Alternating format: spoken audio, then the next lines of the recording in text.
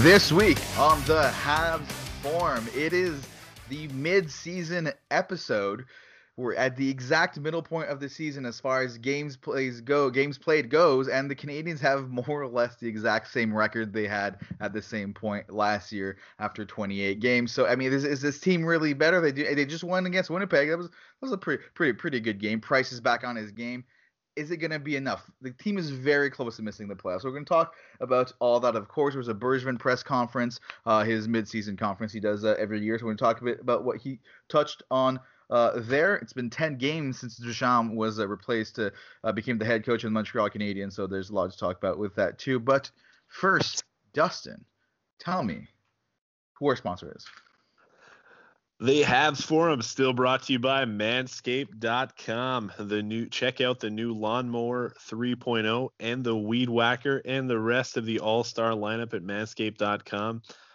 Really some awesome products, for shaving your balls and ball just upkeep in general with the crop cleanser and all that other stuff. I mean, they got some great stuff. So check them out at Manscaped.com and use promo code HabsForum for 20% off your purchase and free shipping. Exciting stuff, Marion. Oh, perfect. Let's get right into it. And actually, I forgot to mention, we also have I think 4 Twitter questions, so that's very exciting for us. I think that's the most we've ever had in an episode. So we're, of course, gonna cover this 4 Twitter questions later on. As always, at the Habs Forum on Twitter. All right, so let's get into it. Since the last episode, which was exactly a week ago on Tuesday, there's been 4 games. We're not gonna do a full recap of all 4 of those games, but 5-1 win against Vancouver. I mean, whatever. We've had Vancouver's number all year. I mean, even when they beat us is in overtime. So great game. Don't get me wrong, but then back-to-back really, really poor performances against Calgary. I mean, the first one wasn't as bad, but we talked about it in the podcast, that was a game that was looking like a for sure loss just because of the schedule. And, I know people hate hearing excuses, but you could see at the end of the game, they outplayed them the first 2 periods, but you could see at the end of the game, they were dead tired. They had no more legs. And then they ended up, losing late in the game. And it is what it is. The Calgary was coming off 3 days of rest, and the Canadiens had a way busier schedule on back-to-backs. So they finished a game at 1 a.m. and then played the next day at 7. It made no sense. I mean, it's fine, guys. That's a fine loss. Yeah. Oh, yeah. I mean, this week it was like the perfect metaphor, I think, for this whole season, where there's been the highest of highs and the lowest of lows. And I mean, obviously it started off this week with, a great win against Vancouver. The really, like we said, I mean, the highest of highs, basically. And then, like you said, I mean, that game, the first game against Calgary, I mean, nobody was expecting much. I think we all knew what was going to happen in that game. Like you said, I mean, they had not even 24 hours, between their games. I mean, the first game, it was such a weird start. On top of it, it was 8 o'clock. Yeah. Pacific time, 11 o'clock here, and then they were playing the next night. I think was it 7? It was 9 o'clock here, so it was a 22-hour difference between puck drops. Yeah. And I mean, they had to travel on top of it. It's just like you said, what a stupid sort of schedule. I mean, the Habs already a couple of weeks ago they had a whole week off. I think they even had earlier on in the season, weren't they off for at least 5 or 6 days? Yeah, they had 2 early in the season, long breaks. The schedule for the Canadiens makes, and I don't understand. There must be some sort of logic. I don't know what it is, but there is nothing else going on in these arenas. Usually every year the Canadiens have a terrible schedule over the holidays, and they're always on the road, and it's always because there's these events at the Bell Center throughout the holidays, and they kind of get screwed because of that, which sucks, and you hate to see it, but at least there's logic behind the crappy schedule. There's nothing else going on in any arena. Why can't we have better schedules? I don't get it. That's great. I know it's weird. Like I said, I mean, especially those 2 long layoffs when you're dealing with this compressed schedule, and then you have to have these weird back-to-back games like this where they have to travel on top of it. I mean, I don't know. I haven't looked really at the other teams' schedules, but maybe I'm sure they probably have some weird schedules too. But I don't know. It just doesn't seem to make much sense. I don't think it's anything against the Canadiens. I think everyone has had those bad things. But what happened here is that we were facing a team which had had the complete opposite situation where they were coming off 3 days rest, which is kind of a perfect amount of rest. It's not like a too much like a week where you kind of need a game to get your legs back. And plus, they had just went through a coaching change. And okay, sure, like the Canadians went through a recent coaching change too. And like, don't get me wrong, I love that it was new blood that was brought in and it was Duchamp, a young coach, and all that. But maybe you don't get that same kind of kick in the butt from a new coach that you do from a guy like Sutter that Calgary did. Like, I wouldn't want the Canadians to have Daryl Sutter as a coach. I think it's ridiculous to bring him back. The same thing the Canadians did before, but similar to how like those types of coaches, a coach like Daryl Sutter that has a lot of experience, has for all accounts a really hard nosed kind of intense coach, you're always gonna see a boost at first, and then eventually the players get sick of it and it kind of it fizzled out a little bit.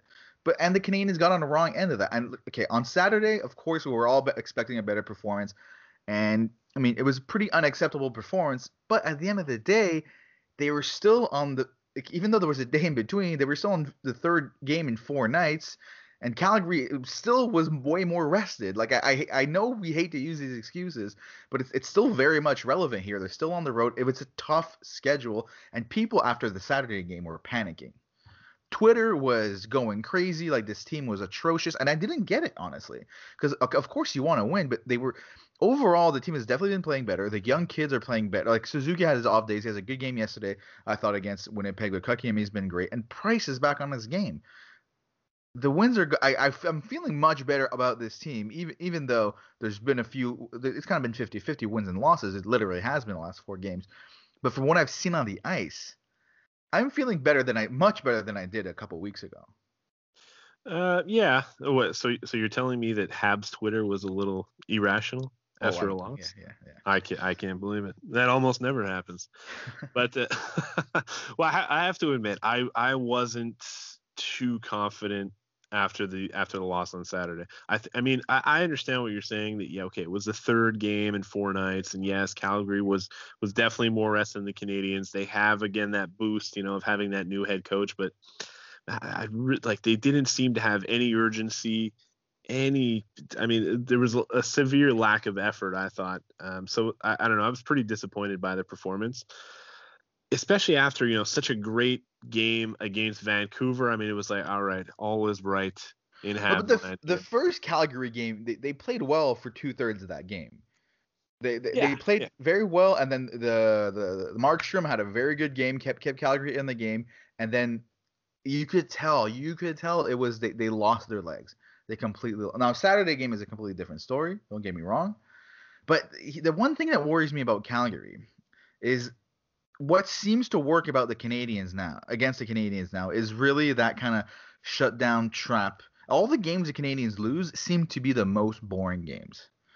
And now Daryl Sutter is going to come in and he's gonna recognize that. He's going to put him those types of things. Even the Ottawa Canadians have a hard time against them because that's the strategy they do against them. And even the last game against Toronto, we saw a Toronto team that was playing a much more kind of conservative game against the Canadians. Now this is where I want to see Duchamp kind of step it up, because they're winning against teams like Winnipeg and Vancouver because those teams don't have the defense to play that style. It's just not those strategy. But then they're losing against those other teams that do have that strategy. So I want to see what he can do. I mean, we're playing against Winnipeg and Vancouver next 3 games, so we're not going to see it yet. But the next time this team comes up against a team that really uses that kind of trap, kind of boring style of hockey that we all hate, I really want to see the adjustments coming from Duchamp, because that's the one thing that kind of worries me about this team. It seems like some teams have figured out how to beat the Canadians. Oh yeah, definitely. I mean, we saw their high flying offense in the first couple of weeks of the season. Looked like the Canadians were almost unbeatable, and then I mean, like you said, that the first couple of games, I think it was 2 games back to back, they played against Ottawa, and ever since then it's sort of been a lot of teams have basically had their number, aside from really Vancouver. Vancouver's the only team we seem to really beat every single time.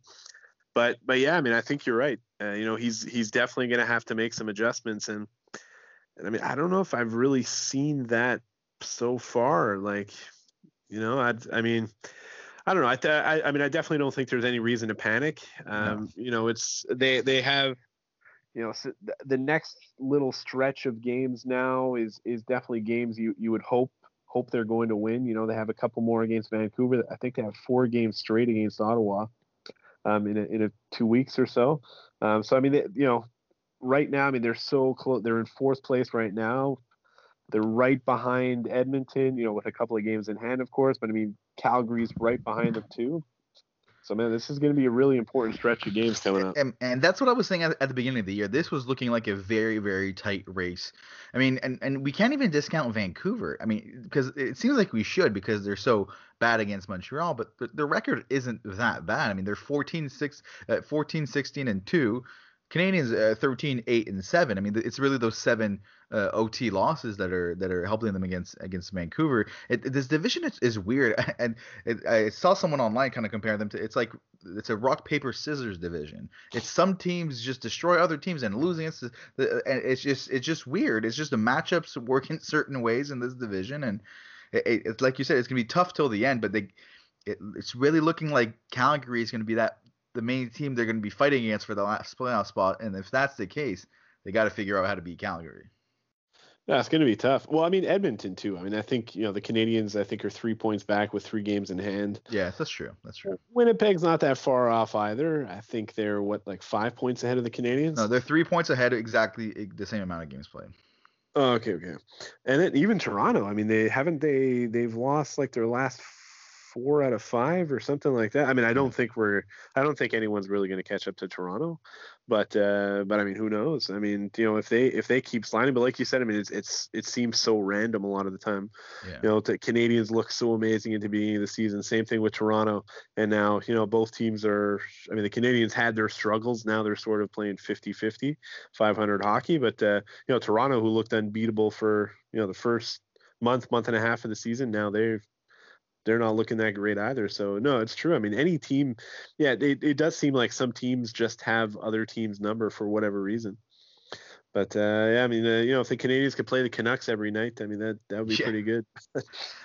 But then moving on to yesterday's game, the most recent game. I mean, we were talking about it before the podcast. You didn't sound like you liked the way they played too much. I really liked what I saw from the Canadians yesterday personally. I mean, first of all, the lines was the big thing at the beginning, right? Duchamp has still been very much figuring out the way he wants, and that I've enjoyed. If you're talking about like kind of what changes Duchamp has done for the games, he's been moving around the lines a little bit, trying to figure out the chemistry. And I really liked what I saw yesterday. The Kotkaniemi with Drouin and Anderson feels like a true first line. I mean, we liked Suzuki at the beginning of the year, maybe over Kotkaniemi, most of us, but I definitely think we all agree lately it's been Kotkaniemi. He's been the better of the two and playing what really feels like the top line. And then Suzuki had one of his best games in a long time playing next to Gallagher and Toffoli. I wouldn't be surprised if a big part of that is playing next to Gallagher. I mean, we've said it time and time again. Gallagher is the one guy on this team. If you got a guy on the team's in a slump, put him next to Gallagher, and he'll get out of that slump. Everyone can play well with Gallagher. It's just, how can you not give it your all and play hard when you see him doing it shift after shift? Has he ever taken a single shift off, Gallagher? I genuinely don't think he has. It's amazing. No, yeah, he's a beast for sure. I mean, like you said, I mean, when you have him on your line, and the way that he plays, like when you see a guy on your line play that hard, like how can you not give 110% like him every shift too? But yeah, I mean, there was some positive. Obvious, I mean, Kotkaniemi really, I mean, the last 2 weeks or so, he's been a beast. Yeah. And I mean, his line was playing great last night. Same thing, man. Suzuki, the last little while, like he really hasn't, like, obviously aside from last night. I thought last night he looked great, but for the first time in a little while, like, man, I don't know. What I loved seeing yesterday is he was making those like kind of nifty kind of dekes and moves and creative plays that we've always loved seeing, and those are the plays that made us say things like he looks like he's a veteran, right? He looked so comfortable so early in the NHL, and it kind of felt like he had lost a bit of that confidence, right? And it was getting away from him a little bit, but then we saw that again yesterday. So, I mean, realistically, let's remember that our top 2 centers are 20 year old, like 20 years old. So like they're gonna go through slumps. So you like seeing Suzuki coming back, but this season I think we got really excited at the beginning of the year, but the way it's going right now, it kind of makes a lot of sense. This is what we should expect from this team. It's a team with a lot of young players. and a lot of other like aging players, and there's gonna be some inconsistencies. As long as it's more often than not, it's good, and you keep seeing growth. See, that's why I like yesterday. If we can squeak out a win with a strong performance from Price, look, it wasn't perfect, but strong performance from Price and the two kids having a good game and seeing Kotkaniemi getting better every single game. I love those games. That's perfect. That's still what's most important to me is to see those kids progress into the top two centers we need them to be going forward. Yeah, absolutely. Yeah, you're right. I mean, you want to see that progression.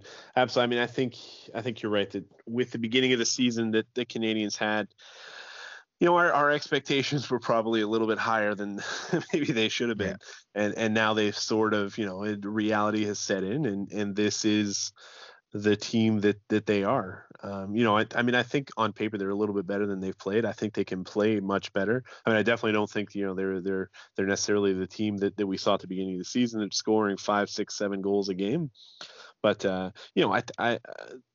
they should be, I think, closer to the second or third spot than the fourth and fifth spot. So I think they can play better hockey than they've played.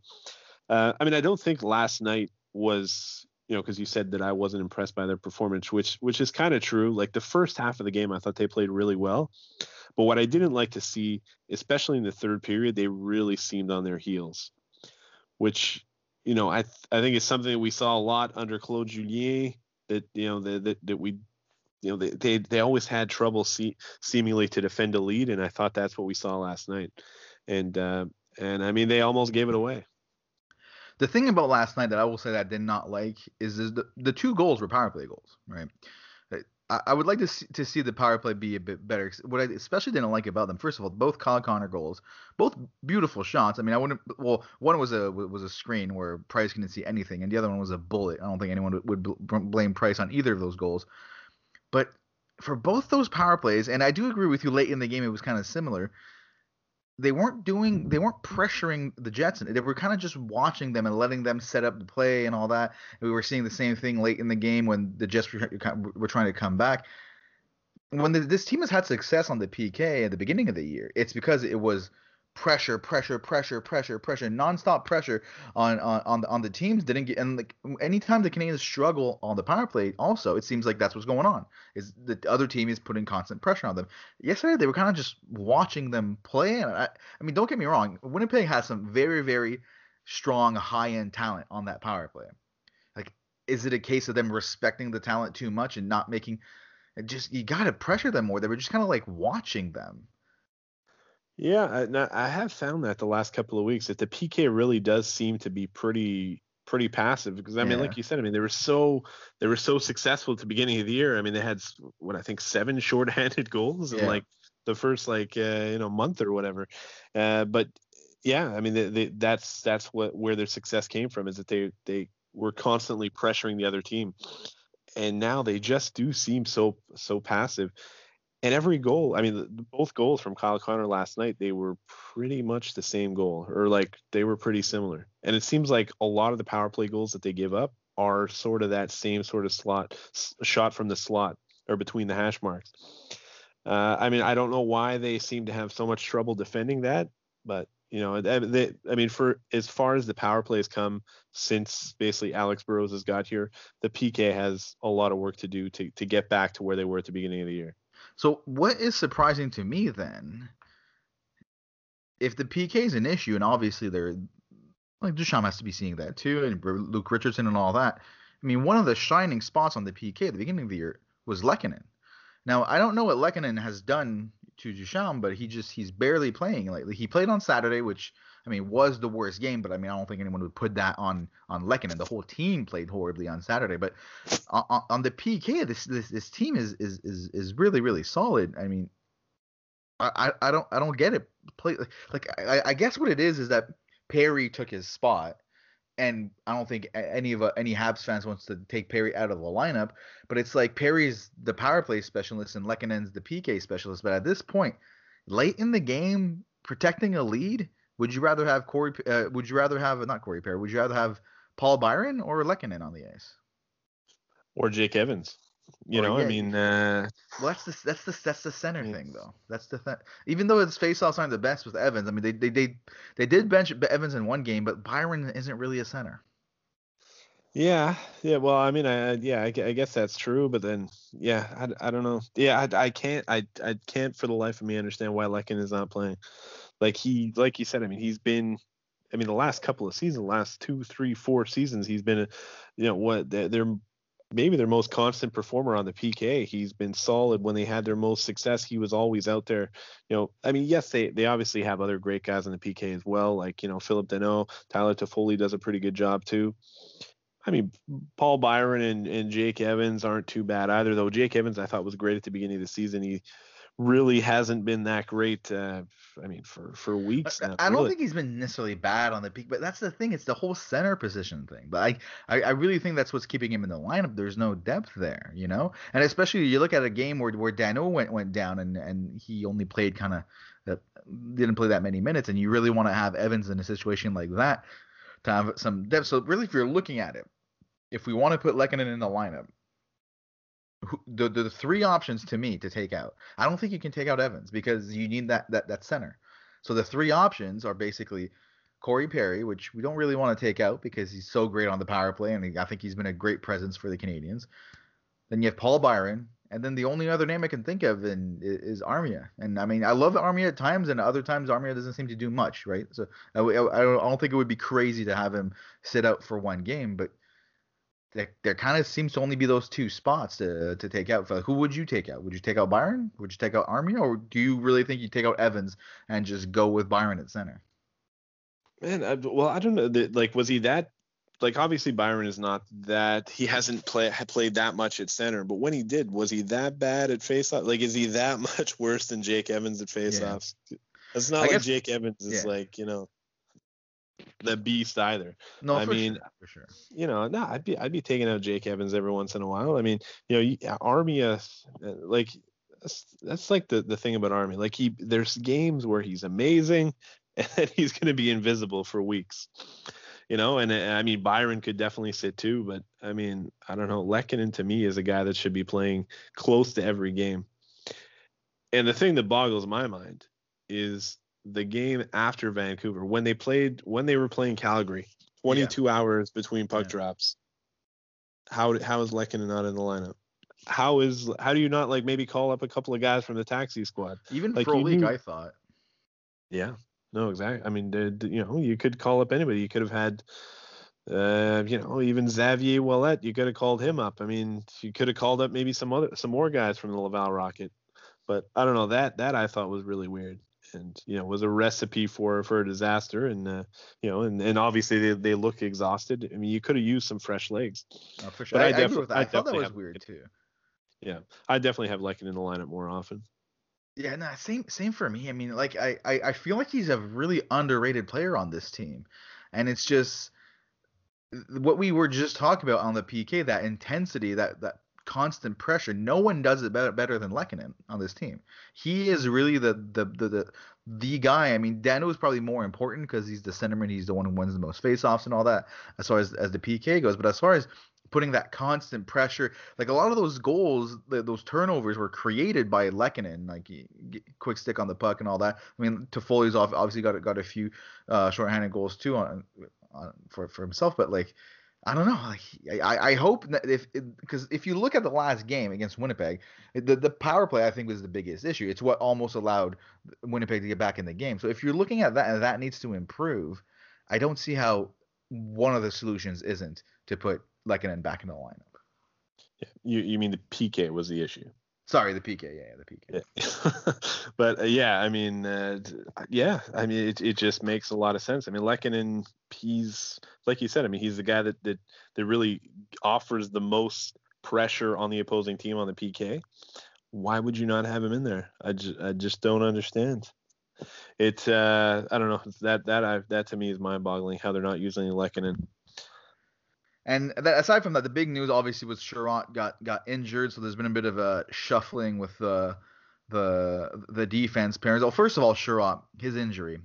Another Habs player getting injured because of a honor code fight. I mean, it happened a few years ago with Paul Byron. So the story apparently is that JT Miller just asked him to fight, and apparently if you're asked to fight, it's like a duel, where they slap him in the face with a glove. Like you're not allowed to say no, or it's disrespectful. Is it the same thing? I don't know. Like just say no. Like why do you want to help the other team get back into the game? I don't get it. And I mean, Exactly. Yeah. I mean, how is this still? I mean, I'm sure a lot of people are, gonna disagree. There's still a lot of people that enjoy fighting, that think it should be in the game, but I don't understand how it's still allowed. I mean, what are we getting from this? no, and like it's one thing for me, even like I wouldn't care at all if it was completely taken out of the game. It's one thing for me when it's kind of a natural, just players are at each other's throats a whole game. There's a cheap hit or something, and it just kind of happens naturally or whatever. Fine. Anytime I see the gloves drop at a face-off, it was a forward and a defenseman. Like it was clearly just planned before. That is so stupid.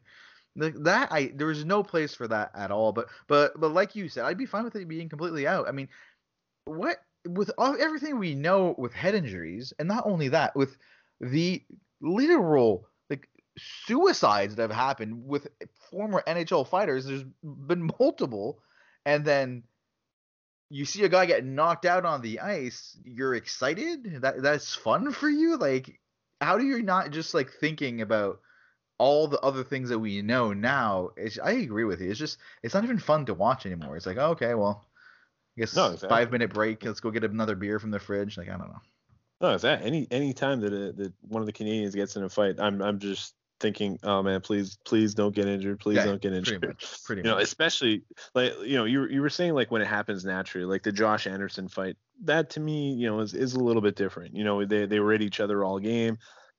That fine, but again, Josh Anderson, man, that's like what Yeah, you don't want to get hurt. that's Like how he what got happens hurt if he too. gets hurt? That's how he got hurt last time. Like when he was still in Columbus, he got a bad injury from a fight. Yeah, and like, what if he gets hurt and then he's out all season because of a stupid fight? No, like you shouldn't be risking. Yeah, and that's selfish. At the end of the day, it's selfish. It's like Yeah. taking. It's. I mean, it's much worse than taking a stupid penalty. Oh yeah. You're potentially injuring yourself and hurting your team's chances of well, maybe I mean potentially winning the cup. Who knows?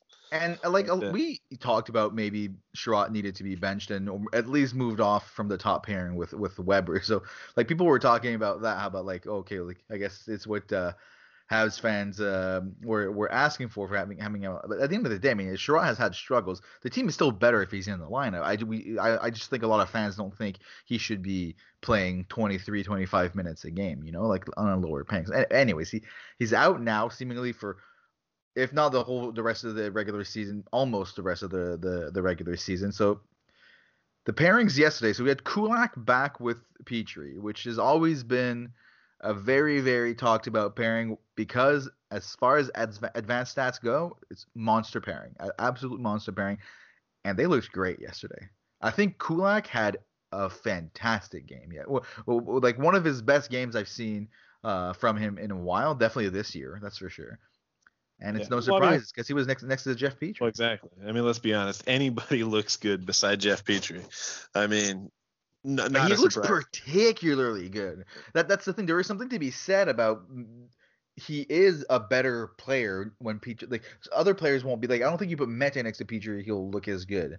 There's something about Kulak and Petrie that just gel well together. Yeah, no, it's true. I mean, and he definitely did look good. I mean, well, I think Brett Kulak, honestly, like he's had his ups and downs, but he's a pretty underrated defenseman. Is he a top two defenseman? No. No, but he's still a very good NHL defenseman. And obviously, I mean, he looks, him and Petrie have been fantastic together when they have the chance to play together. But yeah, and then okay, so I mean that pairing, no surprise, they played great, you know.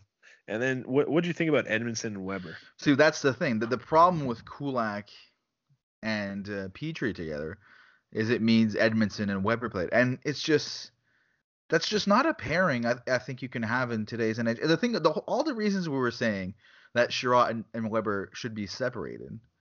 I mean, all those reasons are still apply to Edmondson. They're just not two players that should be playing together. At this point, I'd like to see Mete playing with Weber again. It had success in the past. And we had talked about, of course, how it can't be permanent. Eventually, has to be replaced. But we used to see Mete sometimes cover for Weber with his speed, and it's just having that quickness next to Weber might really help him. Edmondson and Weber, just I don't know. That's not, and it didn't look good yesterday. Like, you could tell when they were on the ice because you could tell the speed just dropped dramatically on the ice. No, absolutely. If anything, it's a little bit worse than Sherrod and Weber. Yeah. Because I feel like Edmondson's at least a little bit slower than Sherrod. I mean, Sherrod obviously we know is pretty damn slow, but Edmondson's even slower. Yeah. And Sherrod can move the puck a little bit. Yeah. Edmondson, zero.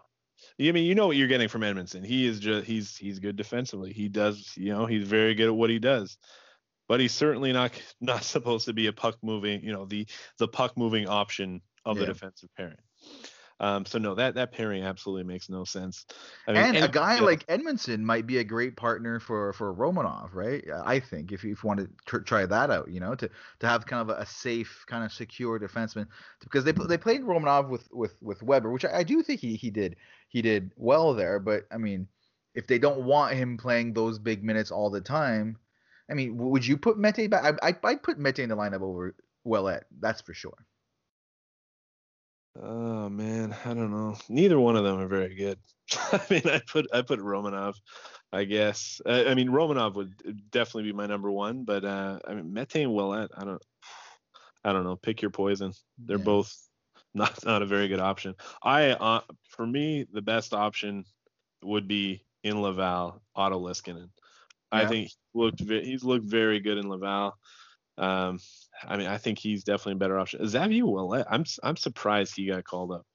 He has maybe been maybe not the worst, but very close to the worst defenseman this season in Laval. So I'm not sure why they decided to call him up. I guess maybe because he's a little bit more experienced, and they wanted that experience on the line. To be clear, he didn't get called up for the game. He's been on the taxi squad for a week or so. And actually, today's press conference, someone asked Bergevin about Cale Fleury, and basically about if he feels that Cale Fleury regressed because he basically had a spot in the NHL, and all of a sudden he's always in the AHL. And Bergevin basically saying he doesn't think he regressed at all. He just thinks that there were acquisitions that were made. Romanov showed up, Edmondson showed up, that kind of pushed out Fleury. And at this point, he basically said he would rather see Fleury play 15 to 20 minutes a game than be 6-7 where he's spending like half the time he's in the press box, right? So I think that's the main reason why Ouellet's the one that got called up, because if they're gonna have a player who's on the road, because on the road with the team on the taxi squad, they'd rather it be Ouellet, right? They just needed a guy there in case someone went down or whatever, and they just don't want it to be one of the kids, which I completely understand. But now that I wonder now that the Sherrod injury is long term, and we know there might be a need for someone long term. Now maybe we'll see a move like a Otto Leskinen or something like that. Yeah, maybe maybe you're right. I guess they did call up Ouellet because he wasn't necessarily expected to play, but I mean, Cale Fleury hasn't exactly been lighting up in Laval either, and he's also a right-handed defenseman. No, fair enough. I only brought him up because that's who was mentioned in the press conference. I'm not saying he's the one that needs to be brought up, but he made a point, Bergevin. Like, I'm sure what he said about Fleury applies equally to all the younger defensemen in Laval, right? But yeah, I mean, you don't really have too many great options there. Obviously, with Ouellet, Mete, man, he hasn't looked that great either. When in the last game he played, he really wasn't. Yeah, and I know he hasn't, but he still, like, when he plays, you still see that quickness. He's still a phenomenal skater, And it just seems like it's the only thing he really has figured out these days. That's the thing, man. We're not it's not figure skating. It's hockey. No, I get that. I get that, but I wonder if he's a little bit affected with the fact that he's like in and out of the lineup so much, and maybe he'd be well served in having a few back-to-back games. That he has had success next to Weber in the past, and we saw it yesterday with putting Kulak next to Petrie again, and it just clicked right away again. It's like they had always been a pair together. that's why I think it wouldn't be the worst idea to maybe see if they can kind of. I mean, for all we know, Weber doesn't want to play with Mete. Like, who knows? Like, we don't know as far as what goes on there. But I think the team has to try. I mean, I'm not against what you said. If they want to call up Leskinen and give him a shot, I'm all for that too. But I think I'd rather have Mete than Ouellet. At least Mete has the speed, and you still see a few rushes every game when he's playing, where he kind of rushes the puck out of the zone, and he's able to have that kind of transition game that really no one else on the team outside of Jeff Petrie can do from the back end. Right? Romanov's going to get there too, obviously, but Ouellet is just—it's nothing. There's no point in having Ouellet on the ice. No, it's true. It's true. I mean, he can be okay as a third pairing, I guess, but. Yeah, I mean, I think Romanov ideally would be the option. I guess Duchamp just isn't comfortable having him in that top 4 role at this point. Even though I think like if he got a bit of time to get used to it and get used to playing with Weber, I think that definitely help his confidence. And I think Romanov with even more confidence than he already has would just be amazing. Well, I think with Romanov, it's more that they look at him more than just what's best for the team, and also always try to consider what's best for him. They're still, I think, very much concerned with his progression and his growth. So I think we're going to see him playing more top minutes some games, like with Weber, maybe more often than not. I just think they don't want him there every single night.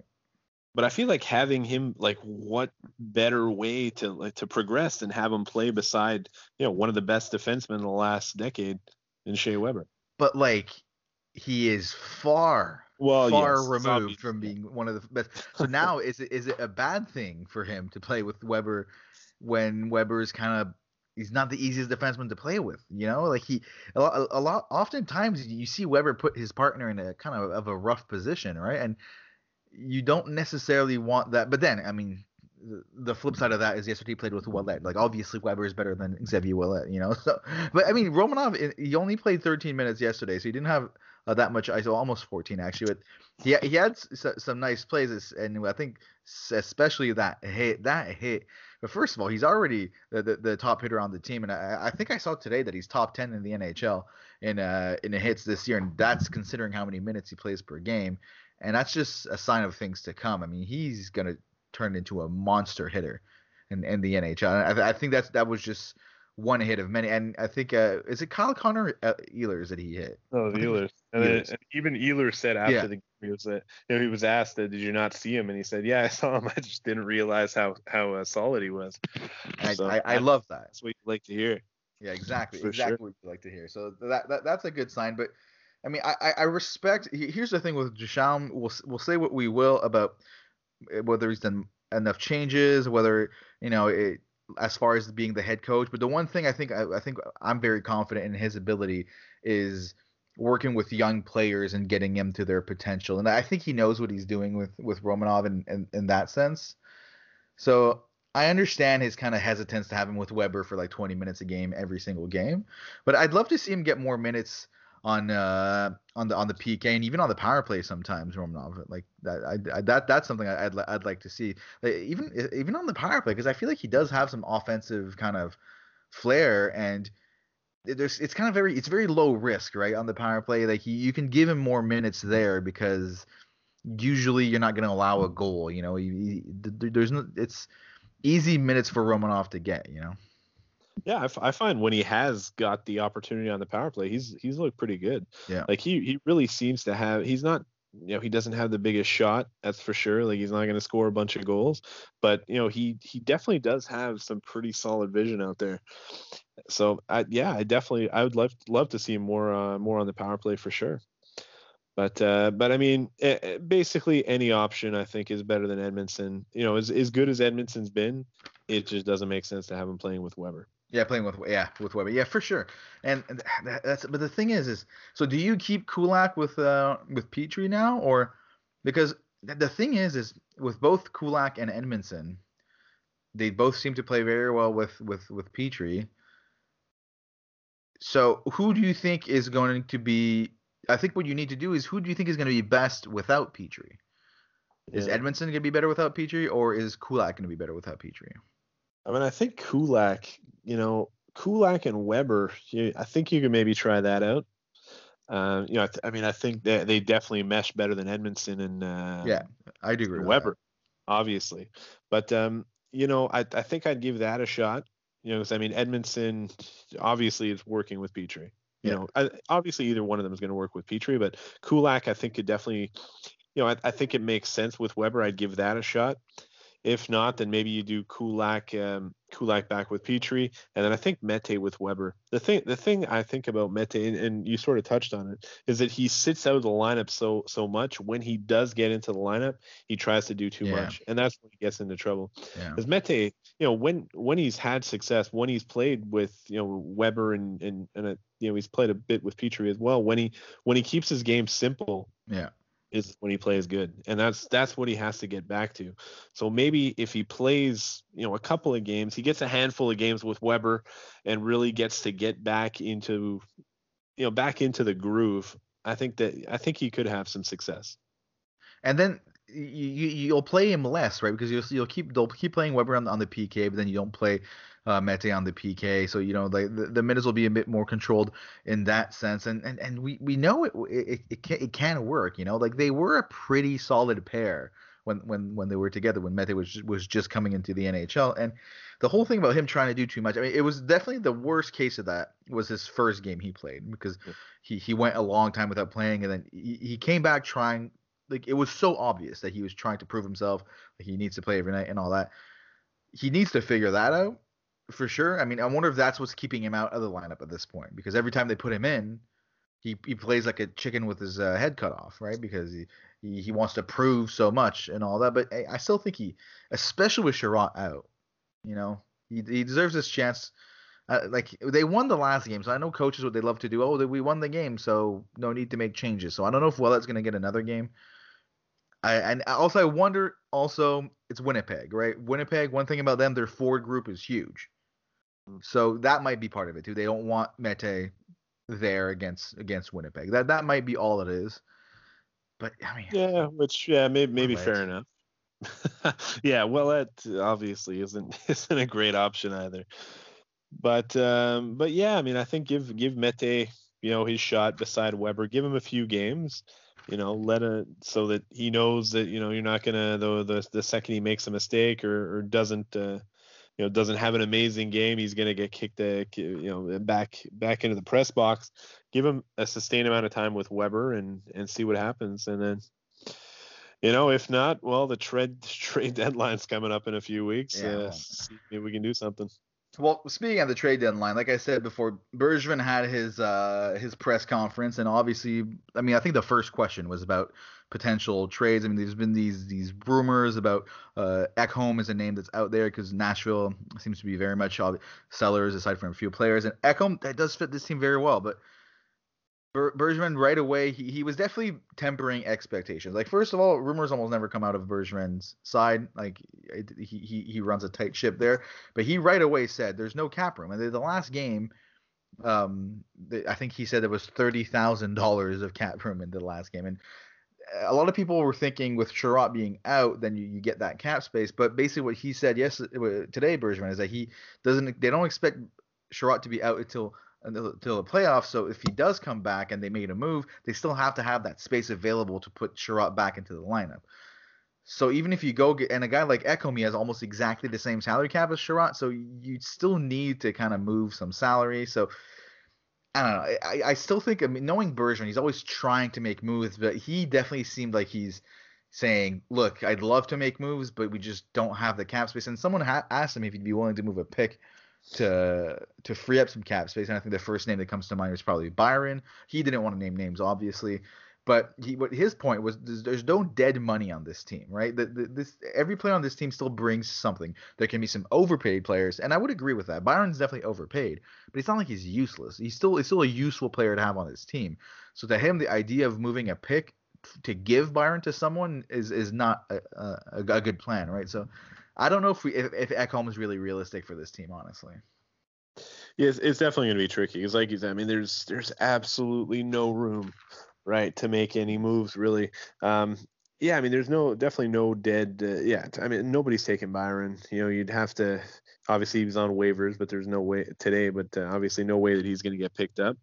But if you went out and got a guy like Ekholm, okay, they're probably not taking Byron back. You'd have to pay a premium for that.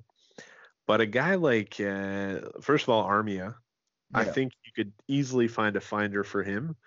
And Lehkonen, honestly, if the Canadians wanted to move Lehkonen, I think there would be a line of teams waiting to get him.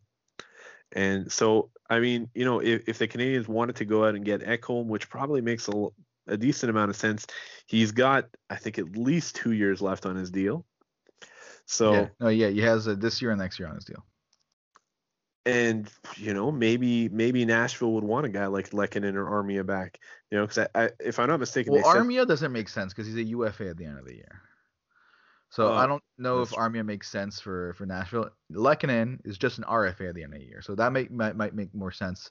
And he's 2.4 on the cap. So you can't. I think if you move, I mean, I'm not a cap specialist here, but I think if you make those moves and with Sharp being on the IR for a bit, they should be fine with that move. It's just. obviously it's going to take a lot more than Oh, of Lehkonen, course. Oh, there's going to be but prospects included and all that. yeah, no, of course, yes. I mean, it's going to take a lot to get him. I mean, you're probably looking at first of all, a first round pick. You're going to be looking at a first round pick. I mean, I think Lehkonen going back probably makes sense. If I'm not mistaken, they said, I mean, when the rumors came out about Ekholm, is that they wanted a prospect, a pick, and a roster player. So I mean, Yeah. Lehkonen I think makes sense for a roster player. A first round pick, and then you're probably looking at one of those defensemen. Obviously, the Habs aren't going to move Cole Caulfield. I don't think No, there's any way they're moving Caden Gooley either. no. Especially But with how well he played when he was playing in Habs. exactly, Yeah. exactly. But a guy like, and we talked about this I think on the last episode, Jaden Struble, definitely a possibility. Another guy, Norlinder, I don't know if the Canadians will want to move him. See, the But thing with another guy, Norlinder is I don't know if you remember Bergevin had that interview. I think it was before the season or just as the season started with the TVA guy, uh, and like JIC or whatever his name is, and when they talked about the trade where Bergevin got Norlinder. But when they put him on the trade board, they didn't include Norlinder, and Bergevin made a point of be like, "Oh, you're forgetting someone. We also got Norlinder. He's looking really good." So the way he talked about Norlinder there, he kind of lit up, Like I feel like Bergevin's a big fan of Norlinder. So doesn't mean like you trade good players, it happens, but I got the feeling that he kind of wants to hold on to him. He kind of has a bit of a soft spot for him and wants to see him what he can do in the Canadiens uniform. I'd be a little bit surprised if he moves him, honestly. no, I agree. The organization definitely seems extremely high in Norlinder. A prospect that could potentially make sense is Jordan Harris, who he Yeah. just finished his college season just finished, and very likely he's about to sign. Yeah. So he could definitely make a lot of sense. Canadians obviously have an abundance of left-handed defensemen already, and Nashville. I mean, they typically like to build from the net out. I mean, Yeah. they love their defensive prospects.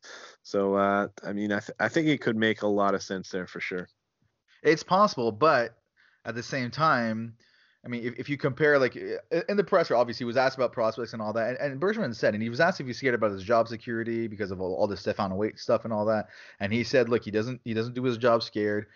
And he's still focused on the present, but also the future. Like he's not interested, and I love hearing that personally because the worst trades in sports history have been desperate GMs moving prospects at the wrong time like I wouldn't want to like if he moved to Cole Caulfield for a guy like Ekholm, I'd lose my mind. I don't think that's gonna happen, but like the thing we've seen desperate GMs do worse things, but the parallel here is he's basically been being safe about it, while Kyle Dubas in Toronto just had a press conference and he openly was saying willing to trade top prospects, willing to make those types of moves, first round picks and all that for a guy like Ekholm, there's going to be a lot of demand. And let's say Toronto wants him too, and they don't want Montreal to get them.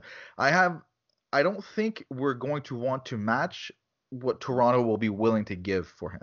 Hypothetically, let's say Dubas also wants Ekholm. We're not going to want to give the same package they're going to give because we're not willing to make that type of huge deal. That's that. And depending on what the deal is, I think if Ekholm does get traded, and it's not to the Canadians, I wonder if we're going to look at that trade and be like, oh, okay, I'm kind of happy the Canadians didn't make that move because it would have cost way too much. Yeah, it's going to be interesting. Yeah, because there are for as many rumors there are, the Canadians are looking at Ekholm. There's a lot of rumors out there. Toronto's looking at him too. Yeah. And you're right, but at the same time, man, I don't know. I think Bergevin knows that he's and no, I definitely agree with what he said, that I don't think he's desperate to make any moves, but I definitely think he sees this window right now, and that it's not getting any bigger, this window, right? Price is getting older. Weber is already fallen off a cliff this season. Man, Jeff Petrie is amazing. He's what, I think 33 years old. He ages like fine wine. I know, but one day, man, he's gonna fall off a cliff too, probably. So he knows that, man. Like this win, and I mean, let's not forget Philip Deneau and Thomas Tatar. For as little as they've really done this season, they're UFAs at the end of the year. Are they going to be back? Who knows? So yeah. But at the same time, like the quote unquote window, I feel like is more coming up for this team. Like I still think we're a year or two early, because I think the window is going to be around when Kotkaniemi and Suzuki really becoming the players they can become in the next couple years. And this is kind of like even like let's compare it to Jonathan Taves and Patrick Kane.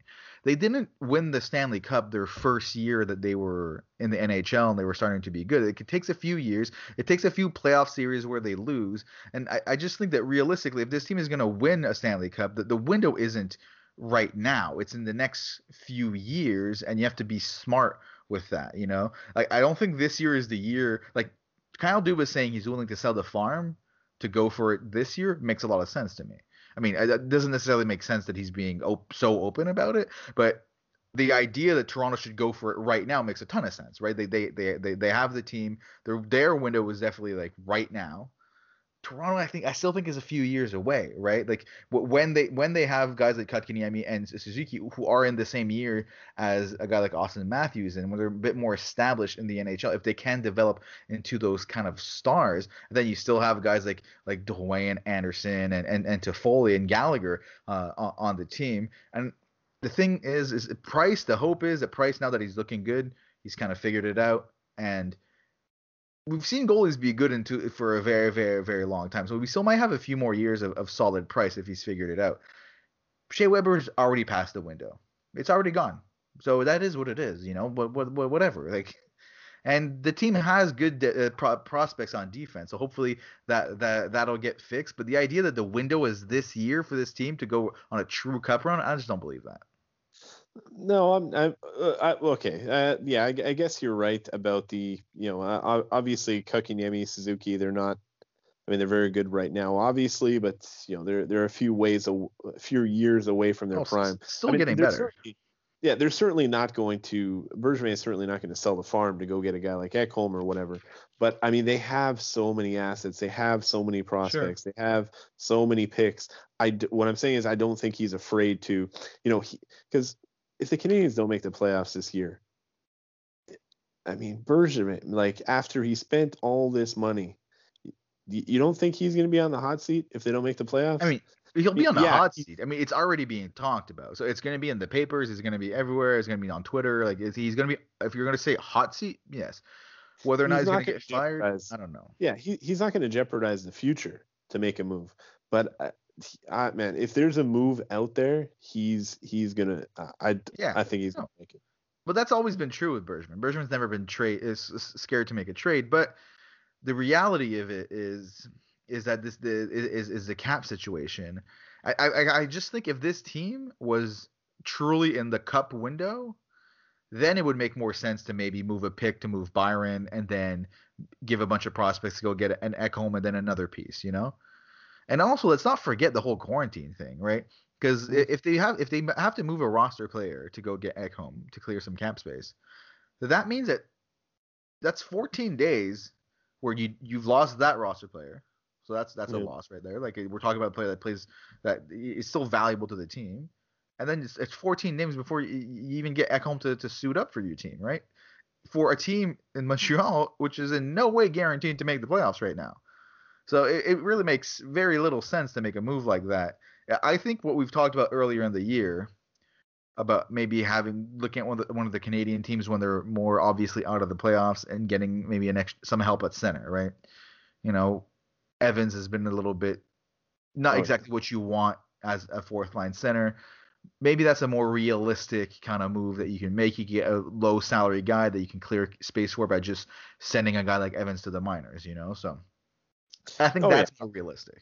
Yeah, 100%. I mean, I cannot see the Canadians not getting a center. Yeah. Before the trade deadline, like for sure. The way Jake Evans, I mean, they need a guy that can win faceoffs.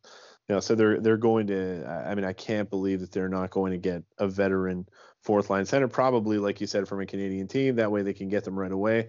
We'll see what happens with the other teams if. Well, I mean, Ottawa's already out of the running, but Vancouver, who knows if. Well, I don't know. I don't know if they really have any options. We Yeah. talked actually. I think the last episode about Brandon Sutter, but his salary is ridiculous. Yeah, it's ridiculous. Yeah. So But that's when you might see more of a hockey move where they move Lehkonen, for example. I mean, we both love Lehkonen, but like hypothetically, they move Lehkonen for kind of an equal value player, a similar type of play, but a centerman, right? yeah, that could be a possibility too. But yeah, I mean, you got to think that it for sure they're going to do that. I mean, I could see them. Maybe they can get a guy like not necessarily at home, but some help on defense. Yeah. But then I don't know if I want that. I don't know if there's a point in getting another 4, 5, 6 defenseman. I feel like this team has that, and there's options in Laval even to help with that. I think personally, as far as defense goes, unless it's a high level guy like Ekholm for the right price, I don't know if it even makes sense to make a move because then you're just adding more kind of like of the same to this decor, and then we're just having these same conversations. Oh, how are we doing these pairings? I don't know. We don't have a true number one defenseman. It's just, I mean, we do, and Jeff Petrie, don't get me wrong, but like a true number one lefty. So I don't see the point in doing that move. No, I mean, I guess that's true, but yeah, I still think he's going to make a run for Ekholm. It's going to be interesting to see. I mean, we'll see what Toronto ends up offering. And what he ends up getting moved for, but yeah, I mean, and definitely like you said, I mean, the quarantine definitely makes it so much more complicated. But let's say Toronto's willing to move a Nick Robertson level prospect to get Ekholm. Well, then, I'm not doing that. Well, exactly. Then I'm like, all right, well, enjoy Ekholm, Toronto. Like, I mean, we're not. I just don't think if Toronto does want Ekholm, and let's say it's a bidding war between Montreal and Toronto, I think there's no way Montreal wins that bidding war. Not because Montreal doesn't have the assets, but just Montreal won't be willing to go as high as Toronto will. Yeah, yeah. I mean, Toronto, you would think is probably willing to go higher. I mean, you got it. Yeah. I mean, if you're Toronto, why not go all in? Really? No, exactly. For them, it makes perfect sense. It makes absolutely perfect sense. The window is right now. I mean, and eventually the cap is going to catch up to that team. It's already kind of caught up to them a little bit. They should 100% go for it. I don't think I really think what it's going to be is, and it's the center we just talked about. And I'm just wondering if it's going to happen right now, like not right now, but like very very soon because if they try to go get, like, for example, there's Eric Stahl rumors that he's going to get moved. From what I understand, he doesn't want to come to Canada, and it's nothing against Canada. He doesn't want to go through a 14-day quarantine, which is totally fair. I wouldn't want to do that either, right? So the options are really restricted.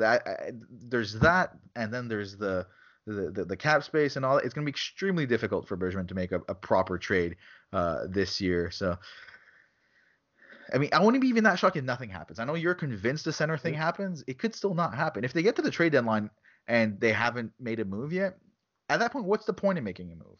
He's only going to be here in 2 weeks. Yeah, that's true. But yeah, well, I mean, you would think that he has to get that fourth line center, but yeah, it just, I mean, this year is so complicated. Yeah. It's gonna be an interesting couple of weeks for sure. Any other year, I'd agree with you 100%. It's just so basically I think the move I can see happening is if they find a suitable kind of partner in the Canadian division, but then it's such a close division. Even Vancouver right now, I don't think they're ready to throw in the towel. They go on a run for a few games and they're very much in the playoff picture, right? So, and Vancouver's a team that had a run last year, right? So. Going into this year, they expected more, right? So I don't think they're ready to give up yet. But anyways, I think that pretty much covers it for the Bergie conference. I mean, it was just kind of standard. There's been so many. The one thing I will say about Bergevin's conference versus the last one, because he did a couple very recently because he fired coaches twice. He looked rough in both those two conferences. He looked a lot better today. So I'm happy to see Bergevin's getting some sleep and maybe he's well rested to make the decisions he needs to make. But anyways, we're running kind of long now, so let's get to the Twitter questions. All right, so the first question that we got is from the Have Statistician podcast. So do you guys think Duchamp has a doghouse? I mean, every coach has a doghouse, but some are notorious for it. Do you think Duchamp is one of those guys? Well, I mean, it's hard to say, but I mean, we talked about it already. Lehkonen, what's up with that? Yeah, I don't know, but I mean, I kind of, as we talked about it, more understood why he hasn't played. It's Corey Perry. Like Corey Perry took his spot, and Corey Perry's looked so good on the power play. And the problem, I just don't think they trust Byron at center, and they'd rather have Evans there. And I guess that, but at the same time, I agree. Like if Lehkonen doesn't get some games after kind of like the next few games, then I'll believe it. But aside from that, like he doesn't seem like the type to have a doghouse. Honestly, I mean, at some point, I think every coach can have one, but I don't think he has one right now. I think it's just the reality of the roster is just not good for Lehkonen. But at the same time, I do agree we need to find a way to squeeze him in. But I just again on the back to back, the fact that he didn't yeah, play. no, that is weird. That to me, That's true. I just don't understand it. But then What it's like, he's played, why? and he's played I think one game out of the last 6 or 7. Yeah, something like that. And I mean, I think you said the minutes before. He only played like 10 minutes in that game. Like Yeah. I know he's a fourth liner, but like even then, 10 minutes. Yeah. Like so he gets a lot of time on the PK too. Man, I don't know, for whatever reason. Like I mean, I kind of agree with you that he doesn't seem like the kind of coach that he seems more of a player's coach than anything. Yeah.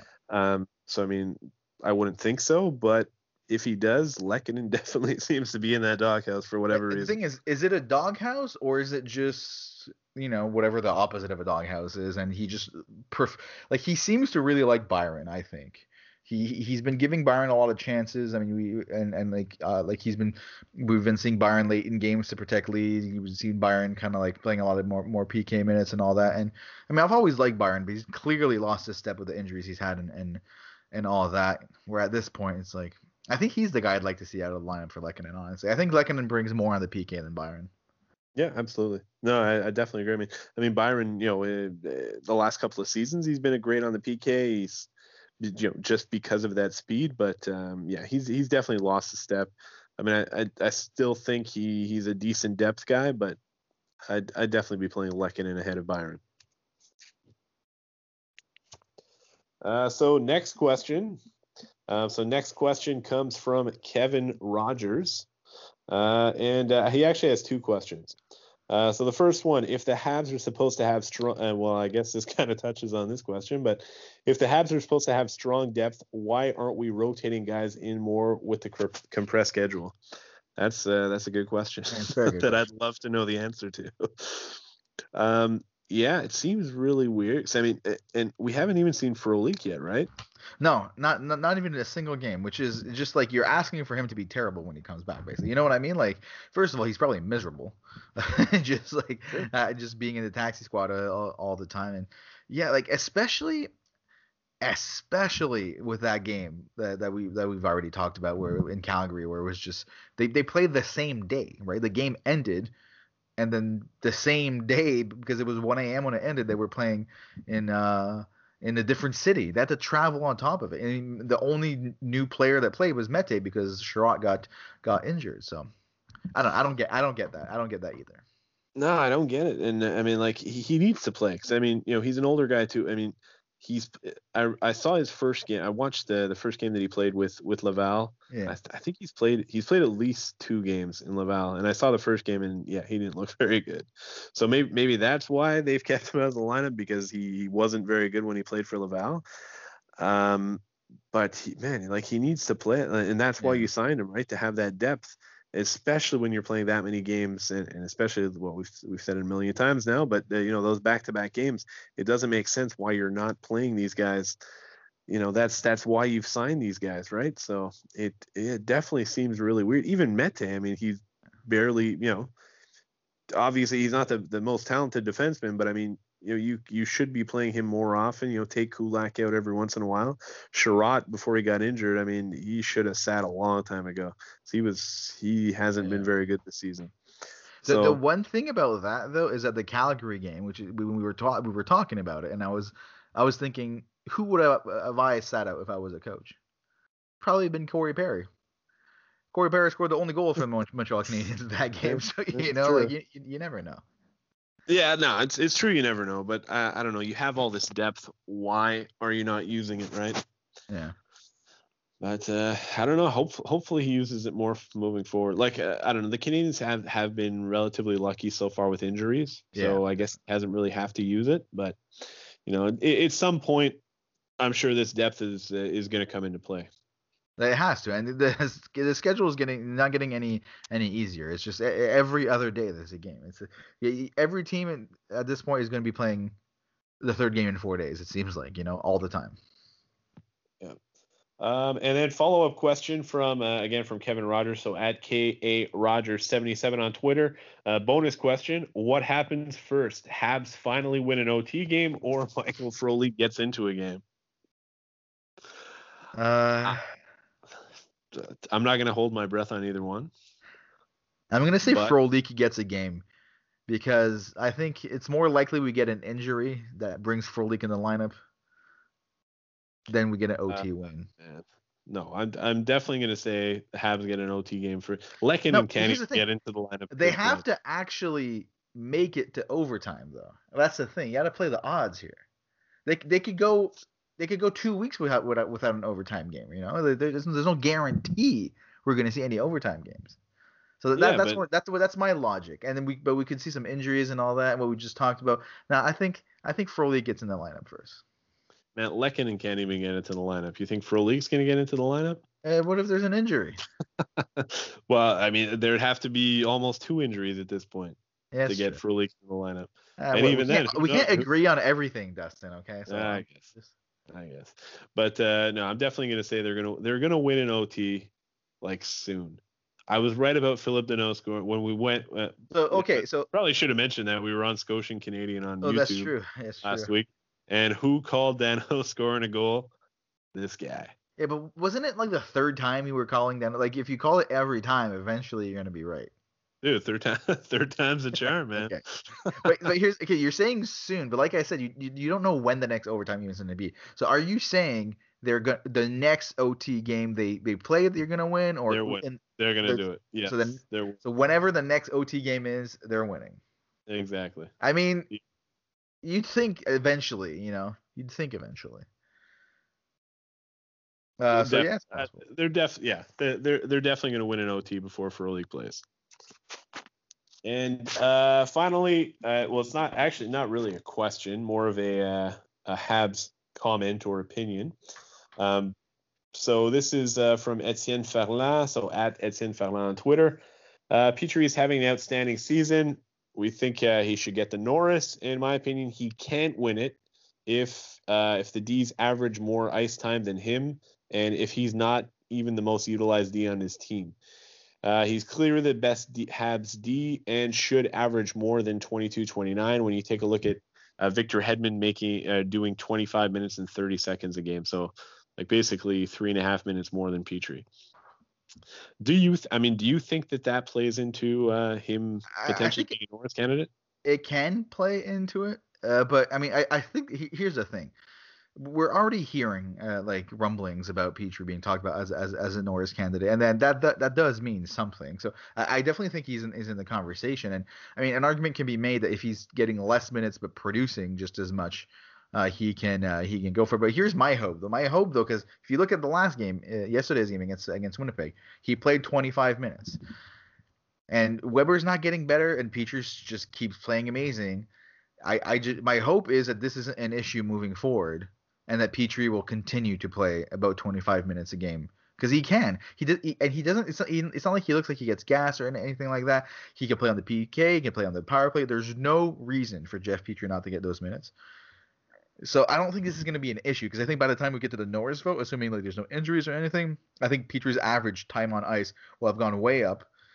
And especially if this team makes the playoffs and he's basically the MVP for this team, I think he's going to have a strong case for the Norris. Absolutely.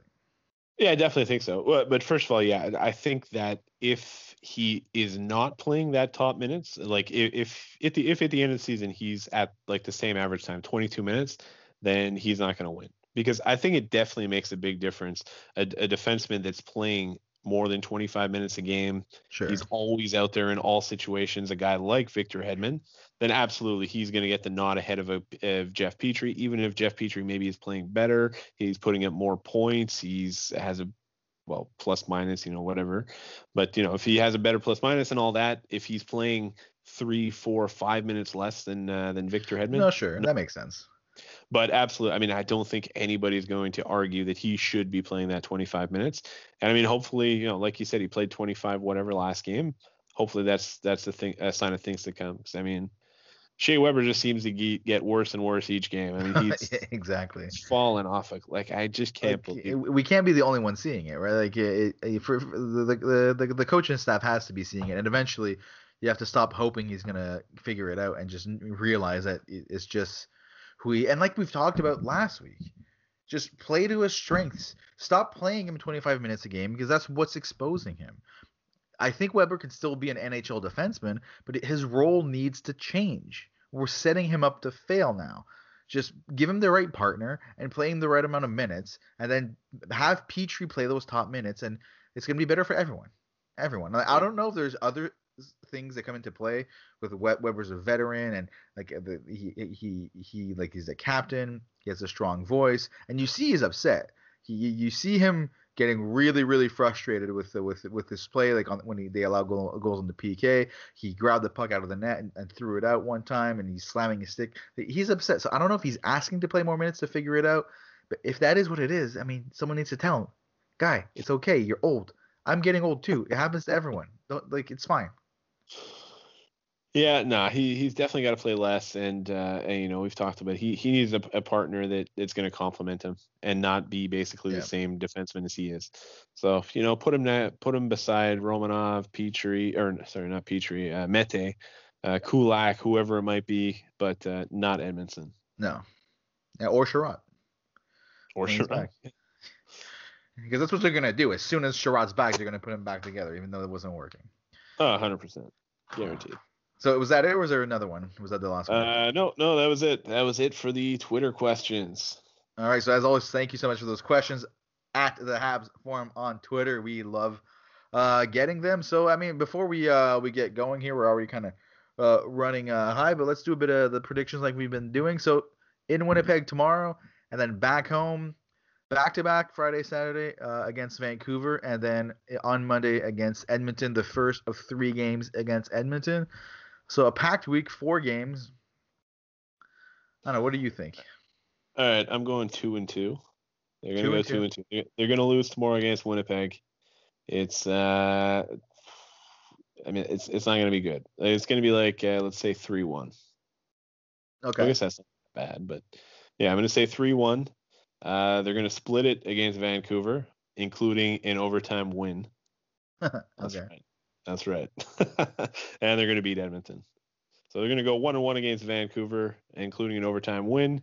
And then Edmonton, they're going to beat Edmonton. I think Price, he's going to continue on his strong string of wins. They're playing back to back, right, against Vancouver. Yeah, back to back against Vancouver. So Allen, you got to think is going to get one of those. Allen's going to lose. You think Allen's going to lose? So which Vancouver game do you think they're going to lose? They're going to lose the second one. I'm assuming Allen's probably going to play the second one, so they're going to lose the second one.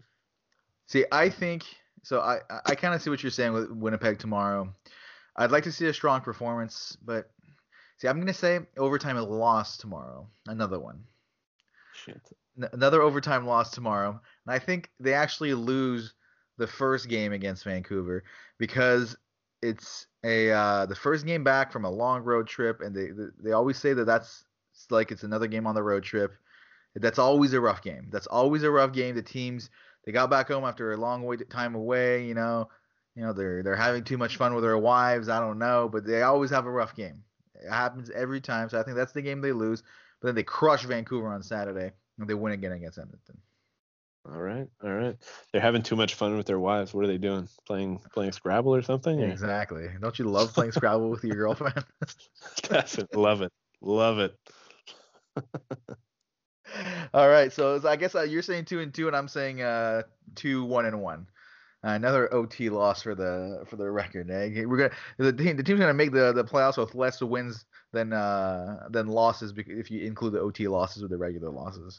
That's what's gonna happen, and it's gonna be pathetic. Anyways, I mean, dude, that doesn't matter. 3-on-3 hockey doesn't exist in the playoffs. They just need to make the playoffs. 5-on-5, this is a very good team. Anyway. Exactly.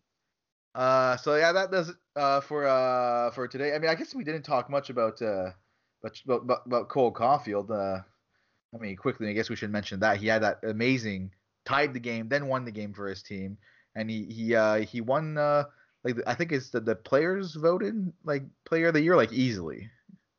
Oh yeah, I think it was actually unanimous. It's the Big Ten Player of the Year. Yeah. Right. So big. Not of the whole world, obviously. Not of the whole world. No. I mean, he has an argument. Maybe. Yeah. I mean, is he the best player that's not in the NHL? Oof, probably not. There's also me, so I don't know. Okay. Wait, are we including the KHL in this, or are you saying the best player like not playing professional hockey? Well, not playing professional hockey, for sure. Okay. I mean, I would think like he's got to be. Well, I think so. I don't know who would be better than him, but anyway, I mean, we'll see. He's probably going to win the Hobie Baker Award as well. He has to. And I mean, he's getting pretty close to Montreal, you would think. Yeah, absolutely. And from what Bergevin said today, he said he loves because he was asked about it. He loves how he's improved his play away from the puck.